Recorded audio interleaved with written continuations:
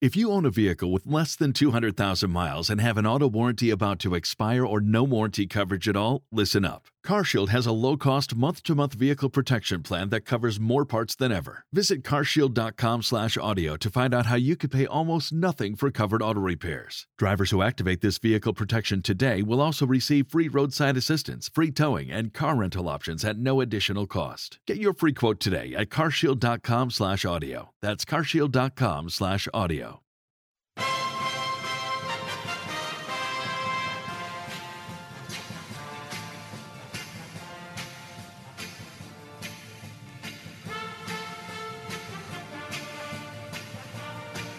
The deal when Pete Karmanos bought the team was basically structured to move the team out of town. It wasn't the kind of deal that should have been constructed in order to keep it there. Raleigh is in the final two in the hunt for the Whalers. This trip by owner Peter Karmanos and the Whalers brass affirms our area's shot at the NHL. You know, we had a lot of guys from ESPN that we would hang out a lot, play some golf together. I used to play with Carl Ravitch, Mike Tirico. So we would spend time, but yeah, they were asking questions too. Steve Levy, like all those guys that you know, that you still see on TV to this day, but those were the guys that were passionate about the Whalers, and they even wanted to know what was happening. At the end of the day, you always thought they were going to come to a deal. Today, the Carolina Hurricanes unveil the team's new logo, a rough and tumble, hockey-solid red and black look. I was at the very first game, the first year in Carolina, and I interviewed Jim Rutherford in the owner's box with Karmanos sitting there, and I asked him, you know, why are we anywhere but Hartford? Welcome to the Canes Corner Podcast with your host, Adam Gold. The Canes Corner Podcast is a part of the Capital Broadcasting Podcast Network. And now, here's Adam. The Carolina Hurricanes have packed a lot of history into their franchise as we ready a 25th anniversary celebration. There was, of course, the Stanley Cup Championship of 2006, the pinnacle of the entire sport. But there was also the improbable run to the 2002 finals, which included that Game 1 overtime goal from Ron Francis that planted that miracle seed in the minds of hockey fans around the globe. There were conference finals appearances in 2009 and 2019, but there was also a decade-long playoff drought. Hi, this is Adam Gold, and with the Hurricanes riding the crest of 4 straight years of postseason hockey, it's easy to forget where they came from. That where was Hartford, Connecticut, the capital of the Nutmeg State, caught just about dead in the middle between Boston and New York City and their millions of rabid sports fans.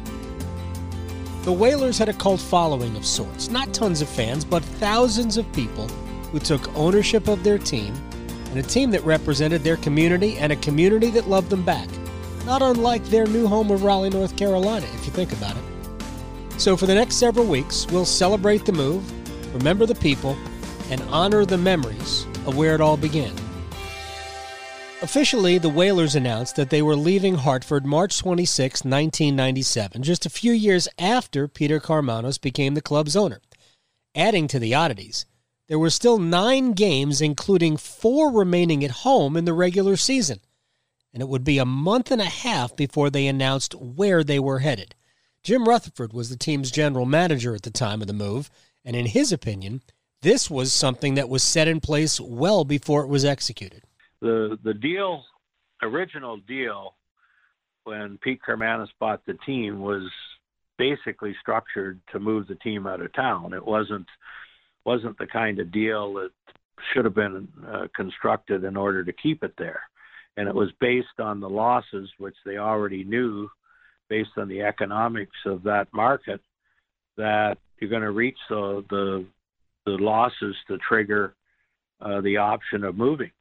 And those losses were reached within 3 years instead of 4 years. Now, the state could have forced Pete to stay in Hartford another year, but things weren't going to change unless a new arena was going to be built. Hartford, I feel very bad for Hartford still to this day, because they really had a real core of hockey fans there. And if the team was a little bit better at that time, the attendance would have been better. But the downfall had nothing to do with the hockey fans. It was the corporate community, which was really driven by the insurance company in the heyday, in their heydays of the 80s. And they had a very vibrant economic community at that time with a lot of insurance companies. But over time, going into the 90s, some of those insurance companies left Hartford. Some of them merged. And from a corporate community point of view, it wasn't big enough to be able to help an NHL franchise. And that was unfortunate. It wasn't anything that anybody could do about it at that time. It was just the way everything went. But to this day, I feel bad for those people in Hartford, because there were a lot of great hockey fans there. Funny thing about those fans, you know a lot of them, because so many of them worked at ESPN and were neighbors of some of the players, like Hurricanes legend Glenn Wesley. I had a real close friend, Carl Ravitch, who worked with ESPN, and he was 2 doors down from me, and we used to play a lot of golf together. So, we had a lot of guys from ESPN that we would hang out a lot, play some golf together. I used to play with Carl Ravitch, Mike Tirico. So we would spend time, but yeah, they were asking questions too. Steve Levy, like all those guys that you still see on TV to this day, but those were the guys that were passionate about the Whalers, and they even wanted to know what was happening. Longtime TV voice John Forsland got his start with the Whalers a few years before Karmanos bought the team, and was always wary of underlying problems. I got the job in Hartford in July of 91, so this predates Peter Karmanos. It gets to Richard Gordon's ownership, and there were all kinds of speculation about the owner not being happy with the arrangement and kind of showcasing his team to suitors in Minnesota and elsewhere to move the team and use it as leverage against the government to get what they wanted. So I think from the very beginning there was some type of cloud over the franchise. Was it like a slow death? Yeah, that's a good way to phrase it, a slow death. I think it was. I think it was something that was brewing. Some people buried their heads in the sand and thought it would go away. And the fans really were the ones who are always the victim in situations like this, but certainly were the victims in a situation like this because they were used along the way to kind of prop it up, to put it in a better position to keep it there, which is not unusual. So that's where you kind of feel really bad. But I think it was dying a slow death. It had to be addressed. The league had to address a few things too. These things were kind of tied together, what was going on in the NHL in terms of collective bargaining and a new commissioner and where he wanted to take franchises as opposed to where they were. So I think all of this was a kind of a negative perfect storm. Chris Brown was the team's director of media relations at the time of the move. The negotiations were going on with the state of Connecticut. And what Mr. Karmanos was trying to do with the whole arena deal in Hartford was make it, realistic and more favorable to succeed. And those negotiations just started to fall apart. And I think one of the biggest misnomers out there is that Pete didn't want to stay in Hartford. He did. He needed a situation where he could be successful. And so Governor Rowland, I believe, was a governor at the time. He just didn't see fit that the NHL and the Hartford Whalers were a priority, unfortunately. So we started hearing rumors that, we could go to Minnesota, we could go to Las Vegas, we could go to Carolina. So started hearing those rumors probably in the spring of our final season. The unusual thing was that there was a gap between leaving Hartford and then finding out where you were going. So what was that period like? What was that last game in Hartford like? Well, the interesting thing is, if I remember correctly, the the news, the story that the Whalers were actually leaving Hartford was leaked and then announced by a political reporter in Hartford. Our sports guys didn't get the scoop, and Mike A-Race is still a little upset with Hartford Current that he didn't get that lead. I hadn't, obviously, no idea because I wasn't at that level. So to find out that the negotiation broken off and we were going somewhere else was definitely a shocker. It wasn't something that we didn't expect, but it was still, because it happened, I think, a couple hours after one of our regular season games. And so there was that finality of it all. The final game in Hartford, it's still tough for me because you saw grown men crying because it was the last time they're going to cheer for their team. Right. And they cheered for them since they were 6-7 years old. So I still, when they do Hartford night in Carolina, I have mixed emotions on it because I know there's a lot of people that they lost their team. So it was tough. Rich Coppola was the sports director of Fox 61 in Hartford at the time. The feeling I got from people involved, not necessarily just all government people, is that one of the things that would happen is Karmanos would say he wanted A, B, and C, and then they would produce A, B, and C. All of a sudden he wanted D, E, and F. I just think he wanted out, and no matter what they did, I don't think they were going to stay. I was at the very first game, the first year in Carolina, and I interviewed Jim Rutherford in the owner's box with Karmanos sitting there, and I asked him, why are we anywhere but Hartford right now?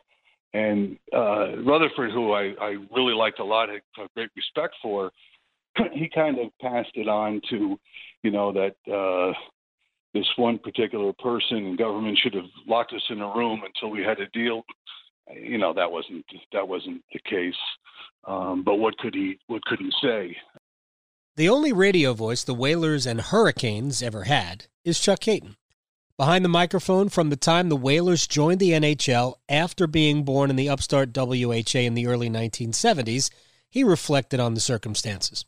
It was devastating, first of all, and I remember being in Jim Rutherford's office right around the time all of the rumors were circulating around the move, and of course it was about a new building and that type of thing, and I really didn't believe it. I really thought that it would not happen. I thought that there would be some resolution that somehow the state of Connecticut would help Peter Karmanos build a building and they'd have the revenue streams to be able to exist in the NHL. And when it didn't happen, I got the word from Jim himself, and he said, "Well, you're going to come with us, aren't you?" I said, "Yeah, of course."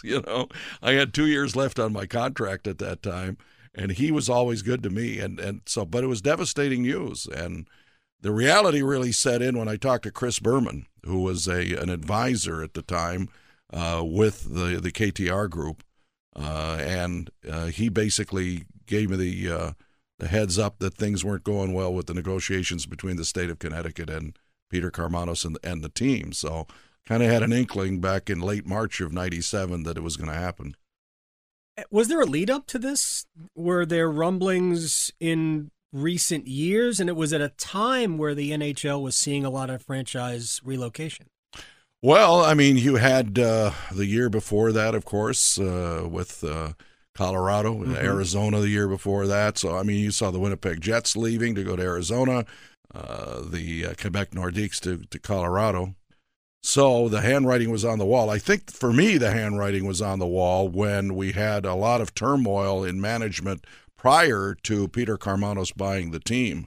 And when he came in and made a 4-year commitment to the city of Hartford at the time, I thought, well, this is good, but this is a limited time effort for the fans to show up, or the team to turn around and be a perennial playoff team so that the attendance would, be sufficient enough to stay.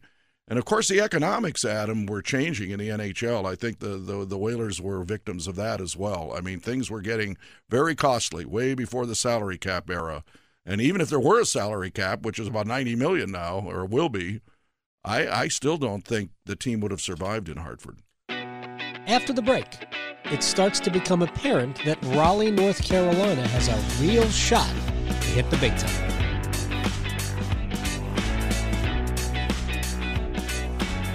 Adam Gold in studio with my friend Jeff Monsine, who used to be the owner-operator of the Aluminum Company of North Carolina. His dad was as well. Sammy Hanna's now in charge. Let's talk about windows, or are they winders? I like to say winders because you winders, look like a winder guy. Yeah, but if you're thinking about custom-made windows, bay and bow windows, garden windows, double hung, sliders, all the windows are insulated, super energy efficient, tilt-in for cleaning. Give the Aluminum Company a call. One of the great salesmen will come out, give you a free, no-obligation estimate. Ryan can tell you a little bit more. Can I talk to one of the great salesmen? Yeah, talk to him. I have Ryan Monsine here. You know him. Do you have a favorite window? We do. My favorite's the double-hung window. Like Jeff said, it tilts in, easy to clean, and it's Energy Star rated, which means it's going to make your home a lot more airtight, a lot more energy efficient, too. Very good. I like airtight. I like energy efficient, and I like the fact that you called your dad Jeff. Aluminum Company of North Carolina on Hamlin Road in Durham, 800-672-4348 at aluminumcompany.com. Raleigh is in the final two in the hunt for the Whalers. This trip by owner Peter Karmanos and the Whalers brass affirms our area's shot at the NHL. It's a follow-up visit for the Whalers owner. He visited Raleigh 2 weeks ago for an aerial view of the arena site and to talk with Capital Broadcasting about a TV deal. I've just gotten in town, all right, and as I was leaving town, the Columbus people were saying, really, we're number one, aren't we, Pete? So, and the answer I gave them is the same one I'll give you. We're trying to do an objective review of the two places that I have picked as potential places to relocate at, and be better prepared to answer that question after we've gone back, had a chance to evaluate things. WRAL's Mark Roberts, who will play a much larger role in the inaugural season for the Hurricanes, was on that report. But Caton realized early on that this was not going to end in Central Ohio. The day after the announcement was made, which was on March 26th, the day after the Colorado game, I got a phone call from Columbus, Ohio, and a talk show person in Columbus wanted to do an interview with me about the Whalers' possible move to Columbus, because it had been thought that Peter Karmanos, who had ties, of course, to the Midwest, being from Detroit, so it fit that Columbus was a place that he wanted to have a team, except they didn't have a building. And what we didn't find out later was, and then I got another anonymous phone call after I was on this talk show, and it came from a business person, and he got my phone number from the host at WBNS. He calls my house after I'm on the air with the host, and he says, you know what? You've been fooled. They're not moving to Columbus. And here's why. 1, 2, 3, 4 points that he made. And he must have been very connected, because I took that, filed it, and I thought to my wife, we're not moving to Columbus because I believe this guy. He's making a lot of sense. The first thing on his list was that the business community did not want a relocated team. They wanted an expansion team. That turned out to be true, didn't it, 3 years later with the Blue Jackets. They did not have a building, and they were never going to finance a building as Peter Karmanos wanted. The other rumor was Minnesota, who had lost their team in '93 to Dallas, and we also saw what happened that year. Same thing. And behind it all is the commissioner of the NHL, my good friend Gary Bettman, who I think was pushing for those to be two areas of expansion. So there wasn't going to be a way that the league was going to allow Peter Karmanos to move to either Columbus or Minnesota. So the third surfaced city was Raleigh. And I'm thinking, well, it can't be Raleigh. It's got to be either Columbus or Minnesota. But as time went on, in that 6-week period that you're talking about, it became more and more evident that the Whalers were going to move to the Triangle. WRAL sports anchor Jeff Gravely. You know, the Hartford situation was unfolding, and all of a sudden, you know, you start to hear something in March that the Whalers are going to leave. And then and it was in May when it was announced that they're coming to Raleigh. And then it was in the fall that they started playing in Greensboro. Yes, that was a very complex puzzle to put together. But, it happened so quickly and so fast in 97 that it's hard to believe that you had an announcement and you also had games being played as the Carolina Hurricanes in the same year. Today, the Carolina Hurricanes unveil the team's new logo, a rough and tumble hockey-solid red and black look. I think it's great. I think that's the first step in establishing an identity to the organization, and now it's the job of us as players to turn it into a logo to be proud of. Over the past couple of weeks, players, coaches, and team officials have been in the Triangle area searching for a place to live. Today's logo unveiling reinforces just how fast this hurricane is moving.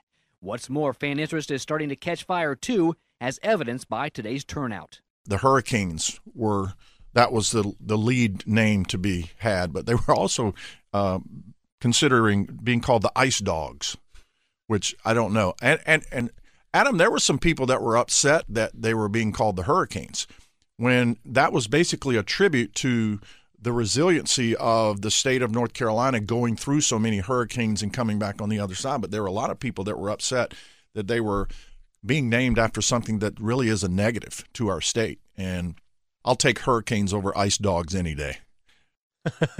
Yes, I agree. I think we lucked out on the name situation there. Thankfully, no Ice Dogs. Mark Anderson, current president of the Hartford Whalers Booster Club. Yes, it still exists. And he was operating at the time under the "so you say there's a chance" philosophy.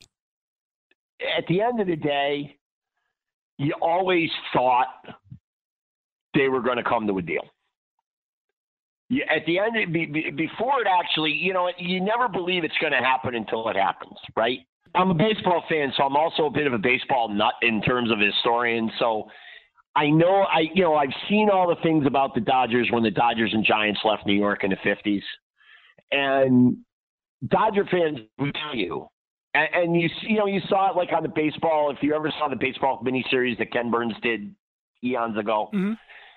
The fans never thought it was going to happen until it happened, right? They until it became official that the Dodgers were going to move to Los Angeles, they never, ever, ever, ever thought, wow, this could really happen. They could actually move. And that was the way we all felt. We were all like, yeah, there's talk. And the other thing about us is when Karmanos announced that he was going to move, nobody knew where they were going to go. There was talk about an airplane hangar in Columbus, and it was 6 weeks later, I believe, that they settled on Raleigh. One of the problems with Hartford was Hartford, according to Rich Coppola. So the thing that I think people fail to realize is, it's a team without didn't have a long winning history, certainly leading up to that. So, ticket sales, some years were pretty good. Other years weren't very good. But they had a poor deal with the then Hartford Civic Center, now the XL Center, where they didn't get, concessions and parking. So a lot of it was on ticket sales. And, by the time the last few years hit, their TV deal wasn't very good. I think it was $1 million a year, while the Islanders at the same time had like an $18 or $19 million a year deal. So Emil Francis as a GM, when he signed, that deal in the 80s, Ron Francis was probably the highest paid Whaler at $300,000 or $400,000, I'm guessing. And then by the end of the deal, obviously you have multiple players making multiple million per year. So, do the math. It was not a great fit. At some point, you got to tell the players where you're headed, right? Glenn Wesley remembers.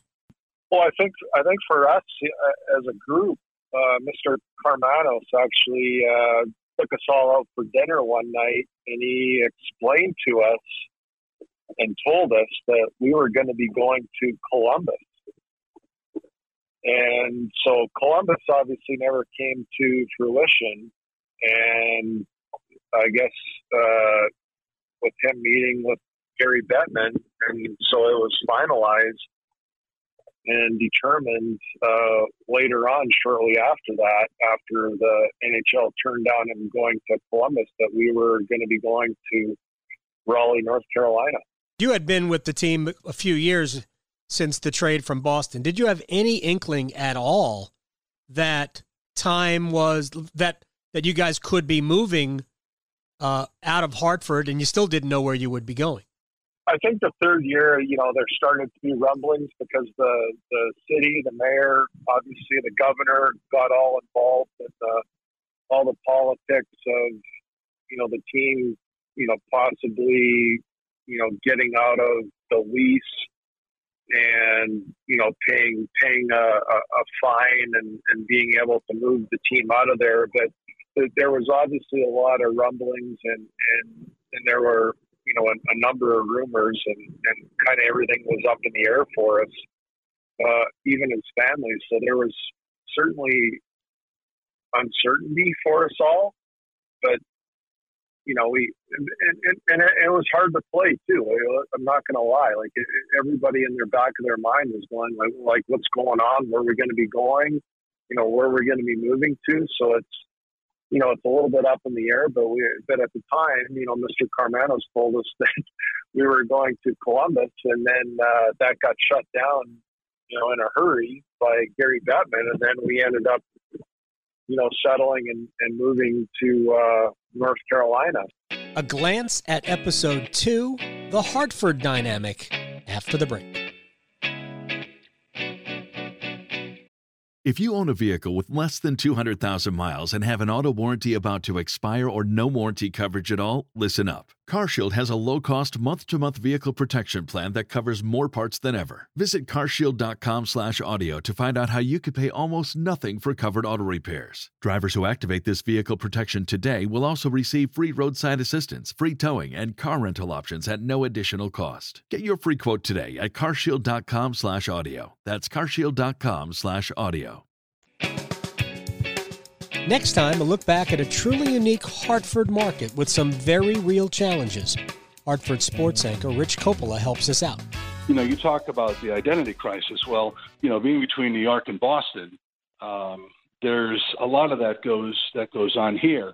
And I'll tell you, the Travelers Championship, the old Greater Hartford Open, I think one of the reasons it does extremely well, wins awards as the players' favorite tournament outside of majors, is because there's a great tradition and there's a lot of pride in the state that this is something that is truly ours. We don't have to go to New York. We don't have to go to Boston, and they have to come here to see this tournament. And for a lot of people, that was the feeling with the Whalers as well. They're not Boston's team. They're not New York's team. They're our team.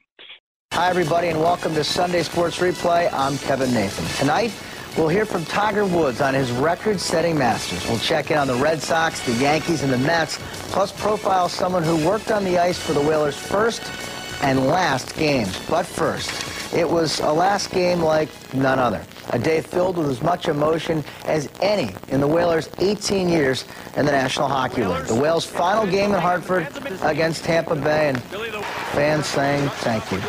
Glenn Wesley says thank you very much from Robert Cron on the pass. A couple minutes in, the Whalers with a 1-0 lead. Fans loving it.